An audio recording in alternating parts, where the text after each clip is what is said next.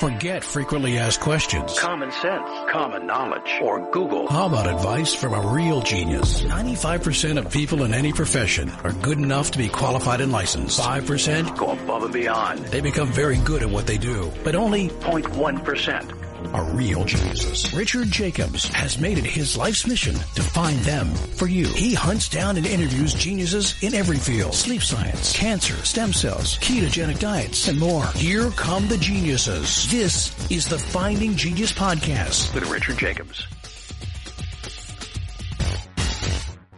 Quick note for the podcast with Himender Bharti on ants. He mentions that army ants worked with spiders. In fact, they worked with beetles instead of spiders, so he wanted me to make sure that correction was mentioned. Now, on to the podcast. Hello, this is Richard Jacobs with the Finding Genius podcast. I have Dr. Himender Bharti. He's in the Department of Zoology and Environmental Sciences, Ant Systematics and Molecular Biology Lab at Punjabi University, Patiala in India. So, Himender, thanks for coming. How are you doing? I'm fine. How are you? Good. Thanks for talking to me from so far away. Yeah, my pleasure. My pleasure. Great. Tell me about your research, your work. Yeah, in fact, I started with my research on sawflies. And sawflies, they belong to order Hymenoptera. And I described around 220 species. In those, among 33 were new to science at that time. And after that, I started working on ants because that was my passion to work on ants. And that was way back in 1990 when I was funded by Department of Science and Technology, Government of India. And that was traditionally a sort of biodiversity assessment or taxonomic studies, which I carried. And afterwards, I got a lot of funding from Government of India. And I started expanding the research, which started with the traditional biodiversity assessment or traditional taxonomy. And over the passage of time, we have come a long way since in these last 20 years.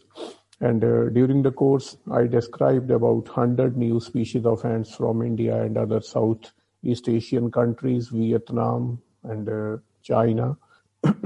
So it has been a long journey starting, and this was my passion because during my PhD, I was motivated, was inspired by Professor Edward Wilson, and his work on ants is remarkable, and he's a personality to admire.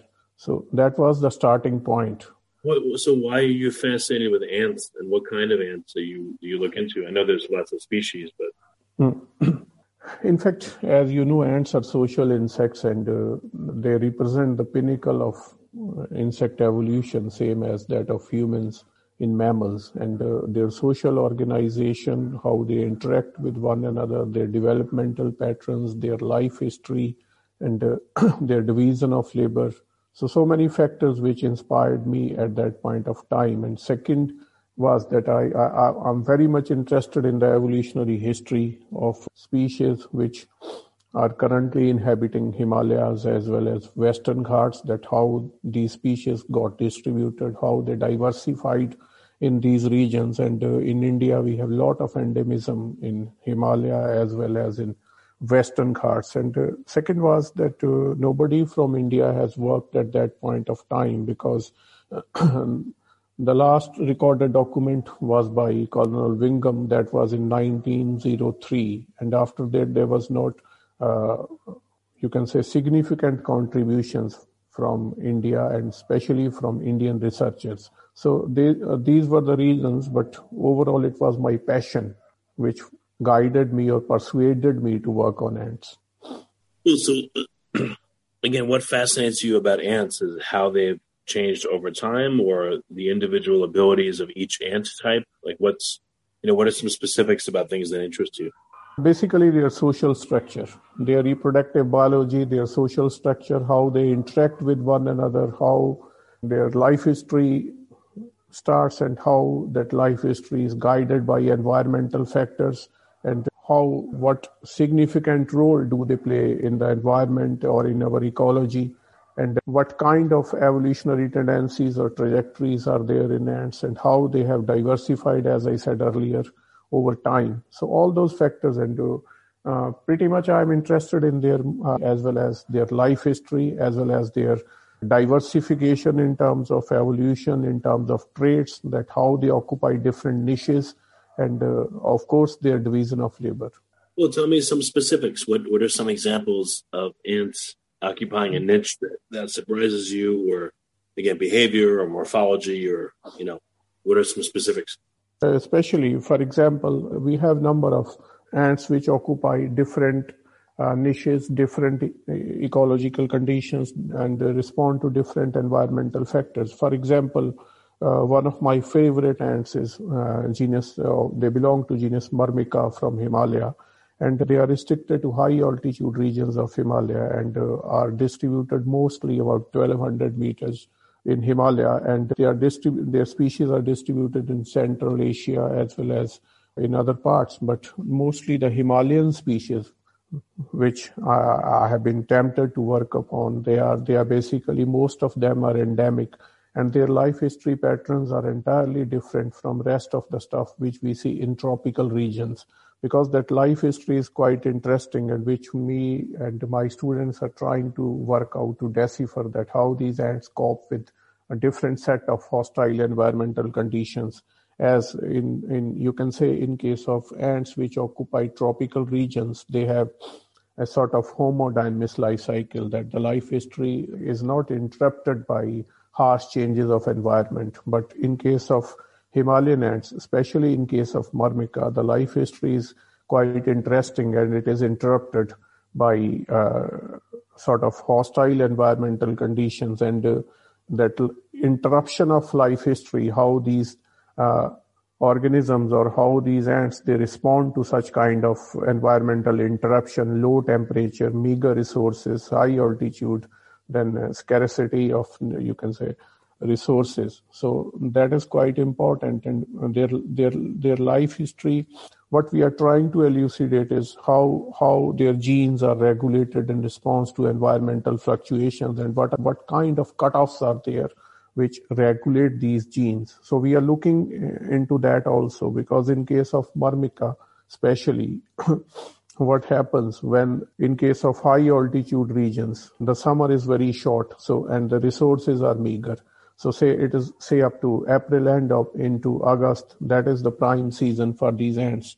And at that point of time, a fertilized queen starts the life cycle by producing a brood, which immediately changes into or transforms into rapid force of workers. And those workers, they try to maintain the colony, try to maintain the offsprings. And finally, by September again, the temperature it decreases, and to such an extent that these ants, they undergo overwintering, what we call hibernation in case of other animals. And during overwintering, what we have recorded or what we have observed during all those years, that the larval stages, the third instar larvae, they are spared, but first and second instar larvae, they are eaten up by workers.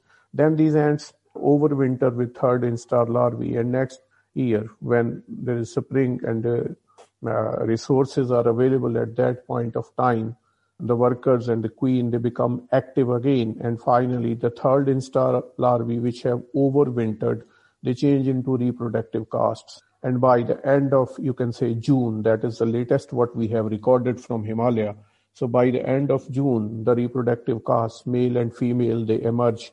Then up to the end of August, so as far as our record says, up to the end of August, this process goes on in different species. And finally, there is a nuptial flight, and the fertilized queen overwinters. But when it overwinters without workers, and at that point of time, it is quite interesting, because these queens, however, they belong to different species. Sometimes they overwinter together, breaking all those territorial barriers which are there in terms of different species, and they overwinter together. So queens of different ant species will overwinter together, but what about when it's not a winter? Do the colonies mix, or how do they end up together for the winter? No, the colonies do not mix, and only the fertilized queens, they overwinter together, and next year at spring they form different colonies or they lay eggs, and sometimes the corn-specific queens are accepted. So that is a kind of situation. And in case of Myrmica and in other ants also, And there are a couple of examples where the colonies contain multiple queens. We call that condition as polygynous. So these are some of the questions which we are trying to work out or which we are trying to address, that what kind of behavior and what kind of life history patterns allow this kind of situation. Well, again, how do they end up wintering together? How do they find each other, and do they go into a common? I mean, where do they go? Do they burrow into the ground, or where do they go? No, they burrow into the ground because in those places there's a snowfall by the end of October, and the area remains snow-clad up to the end of March, and maybe in the April, then snow starts melting, then they emerge. Okay, so they burrow into the ground, but are they together, like in the ground right next to each other, or they just happen to be in the same area, or what do you mean? They are in the same area because, the nesting sites are scarce in those high altitude regions because the temperature is quite low. And mostly if you go there during summer, you will find that most of the nests are under stones. And there is another interesting behavior, which whenever you just pull off a stone and you find that maybe during noon when the temperature is quite high, you will find that reproductive stages like larvae, pupae, they are at the top of nest just to get the heat from the sun through the stones. And then afterwards, by the evening, they transport those reproductive casts to the lower sections of the nest. So that is a kind of developmental strategy just to keep the reproductive stages warm and their metabolism work. What kind of conditions are the queens in when they burrow into the ground? Is the ground... what temperatures it gets, and I guess they don't get snowed on or anything, but no. How harsh are the conditions? They burrow down below the snow. They burrow down quite down below under the stones, and then they maintain their temperature because they have some sort of fat reserve with them. Okay, it was interesting. So these ants live way up in the Himalayas. Like at what elevation? Like what's up there? Yeah, that is quite interesting. The lowest recorded altitude is 1,200 meters, and highest what has been recorded from Himalaya, that is 4,500 meters. And what my team has recorded, that is up to 3,300 meters. There is a species, Myrmica whitmeri, that we have recorded from 3,300 meters. So are these ants like in the highest elevations ever seen, or what is the highest elevation where ants have ever been seen? That is what I've told you, 4,500 meters. Yeah, no, that's very high. Yeah. And temperature is pretty low. Oh, what is it, like 0 C or lower? Sometimes below zero during winter. It is -5 or 6 like that. That is quite normal. Wow. How do they survive with wind conditions? I mean, I'm sure it gets very windy up on the mountain. Wouldn't that blow them away? Yeah, that's again a good question because, the reproductive casts are winged. And those reproductive casts, they are blown away, but in case of some of the species which belong to genus Formica, they can fly away distances. But in case of Myrmica, distribution is not so wide as compared to Formica. That's why there is a great deal of endemism. So if they are blown away, the question is that it should be the queen which should be blown away, and that should be which one is fertilized. And if that is blown away, then we can have a different sort of nest at a different place, and that may add to the wide distribution. But in case of Myrmica, this is quite restricted because most of the time they forage just above the ground. So chances of being blown away are very less in case of workers, but it could be when there is a nuptial flight. Okay. What other kinds of ants have you seen that are very unique and unusual, and why? Are there any other interesting examples? Yes.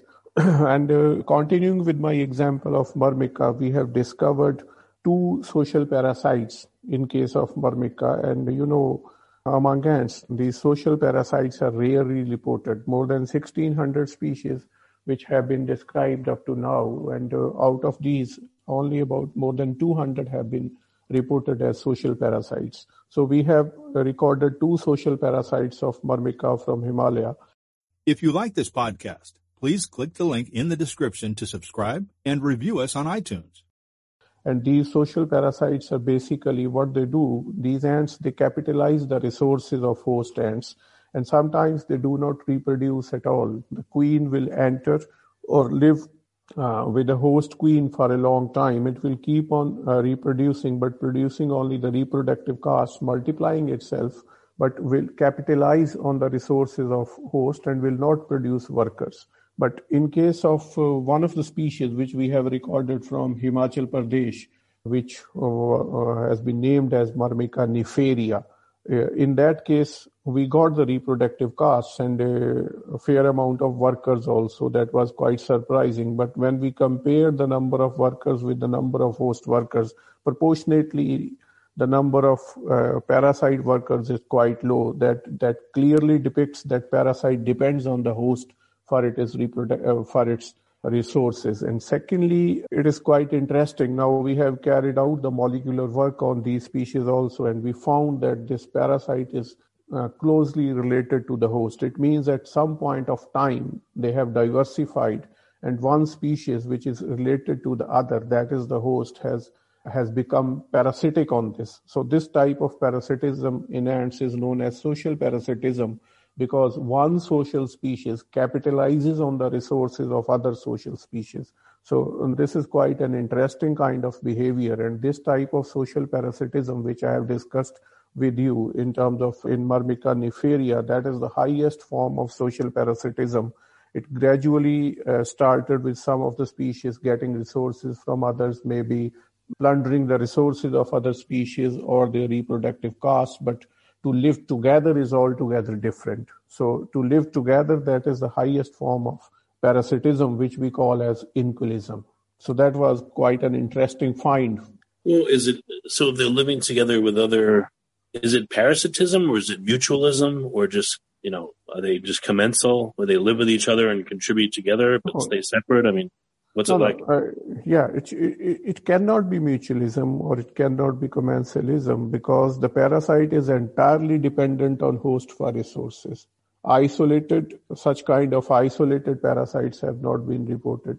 But the morphology as well as their, you can say, behavior or their life history, that clearly depicts that their lifestyle is parasitic, because they have got aberrant sort of morphology in which we find that there are some traits which clearly depict that they live inside the nest, they do not come out, and it is the host which have to provide resources, and on capitalizing those resources, the parasitic species has a tendency, just the purpose is to reproduce or by capitalizing the resources of a host. It's not, in return, it's not providing the host with any sort of sustenance. I mean, I've heard that ants can raise aphids and they can culture fungus in like gardens. Yes. No, that is something different, because that is in some cases could be obligatory association, but that is not social parasitism.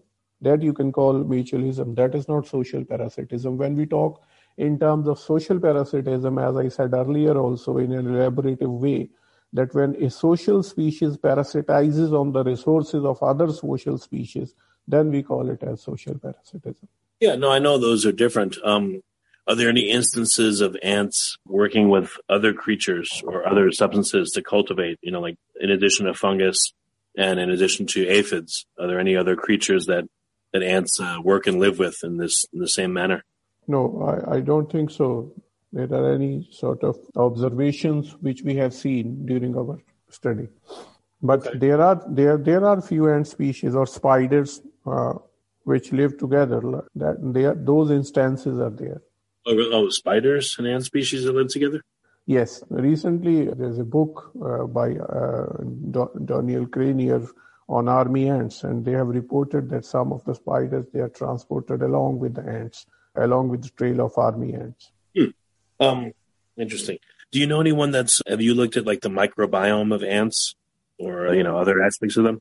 Yeah, we are just starting to work on the microbiome of Myrmica ants, and we would like to see how those microbiomes have diversified along with diversification of Myrmica species. So we are trying to work on that also. We are trying to figure out that diversification also. Oh, well, what has been found so far in the microbiomes of ants? No, it's just... And have any unique, interesting bacteria in them? No, in my lab, it's just a beginning, but there have been a couple of findings from Cory Muriel's lab in Chicago, and she found that these kind of bacteria, they have also diversified with the diversification of ants, and sometimes those associations are obligatory also. Okay. What else are you hoping to figure out about ants in the next year or two? Is there anything you're really hot on the trail of that's first in your research? We are trying to figure out phylogeography and phylogeny of a couple of genera. We are working currently on Camponotus, which is a sort of hyper-diverse genus in India and world also. So from India, around 79 species have been reported so far, and we are trying to figure out how these ants have colonized India and how they have diversified, because their ranges are quite diverse. They are found in high altitude ecosystems, in tropical ecosystems, then in northeast Himalaya, as well as in case of Western Ghats. So we are trying to figure out the phylogeography based on. Then we are trying to integrate different approaches like molecular approaches with analysis of nuclear and mitochondrial genes, then integrating that data with traditional morphology, morphometrics, just to work out and trying to figure out the divergence time of these ants. That's another interesting stuff.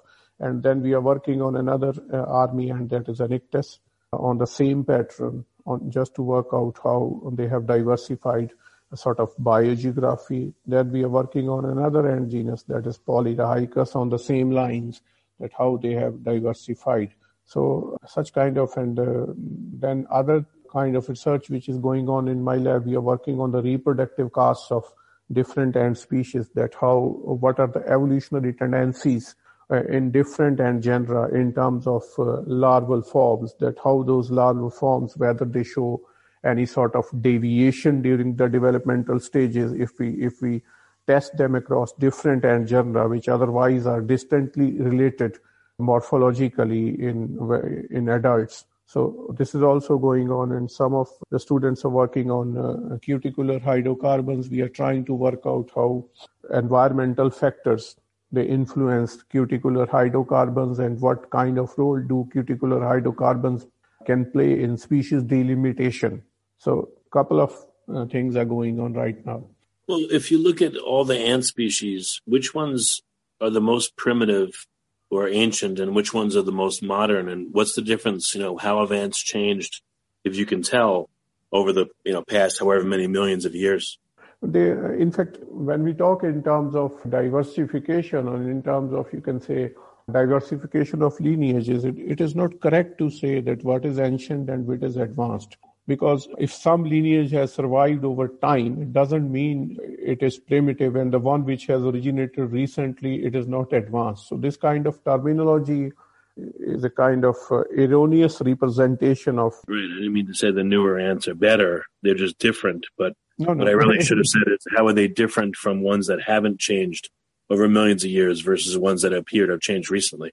So the diversification started in Cretaceous around 145 million years ago. That is, the age is still debated, say 130 to 145 million years ago. And that was the period when dinosaurs were about to disappear and angiosperms were on the rise. So that was the time, and after that there was a diversification, and during that diversification some of the modern forms, they appeared, and some of the primitive forms are still continuing, like we have some ants from Ponirini, and some of the genera are of recent origin, and on other hand we have some of the genera, like I talked about Myrmica from Himalaya.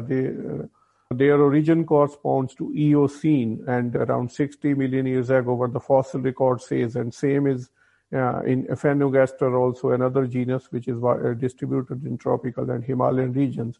And then Myrmica, endemism of Myrmica or diversification of Myrmica, what we have found so far, that coincides with the formation of Himalaya. So it started around 145 to 130 million years ago, and it continued up to Pleistocene. That some of the Myrmica species which we have found in Himalaya, their diversification started in Pleistocene, that is, and say 4 to 5 million years ago, and that is quite recent in terms of lineage diversification. But any specifics in the ants that have, stayed faithful to their form, their phylogeny for millions of years? How are they different from ones, again, that have changed recently? Are there any? There are changes in morphology. There are changes in their traits, like in Ponirini. And there are changes in behavior also, because you can see this foraging has changed from solitary to collective sort of foraging. So that those changes, that solitary foraging was it. Maybe ants have some sort of relation with solitary in terms of solitary foraging with wasps also. So that kind of solitary foraging is there in some of the primitive genera, but still the collective foraging started later on. And some of the Ponidini genera, as I said earlier also, they represent, as you said, sort of ancient lineages which have soldered on up to now. And some of the genera which belong to Myrmecini and other subfamilies, they have diversified, as I said, in Myrmica also, they have diversified quite recently. But that diversification in terms of time does not mean that some are primitive or some are ancient or some are advanced. That is same is the situation that if you compare, say, human species with other mammals which diversified quite early, we can't say that those mammals are primitive and humans are advanced. So that is a sort of in terms of diversification, not in terms of primitiveness or you can say advanced features. Is there any specific, are ants headed towards a different morphology or a different, are they becoming more cooperative amongst themselves in their colonies, or are they forging more relationships with plants and animals and insects, et cetera? Like, are they headed in a particular direction, or you can't tell?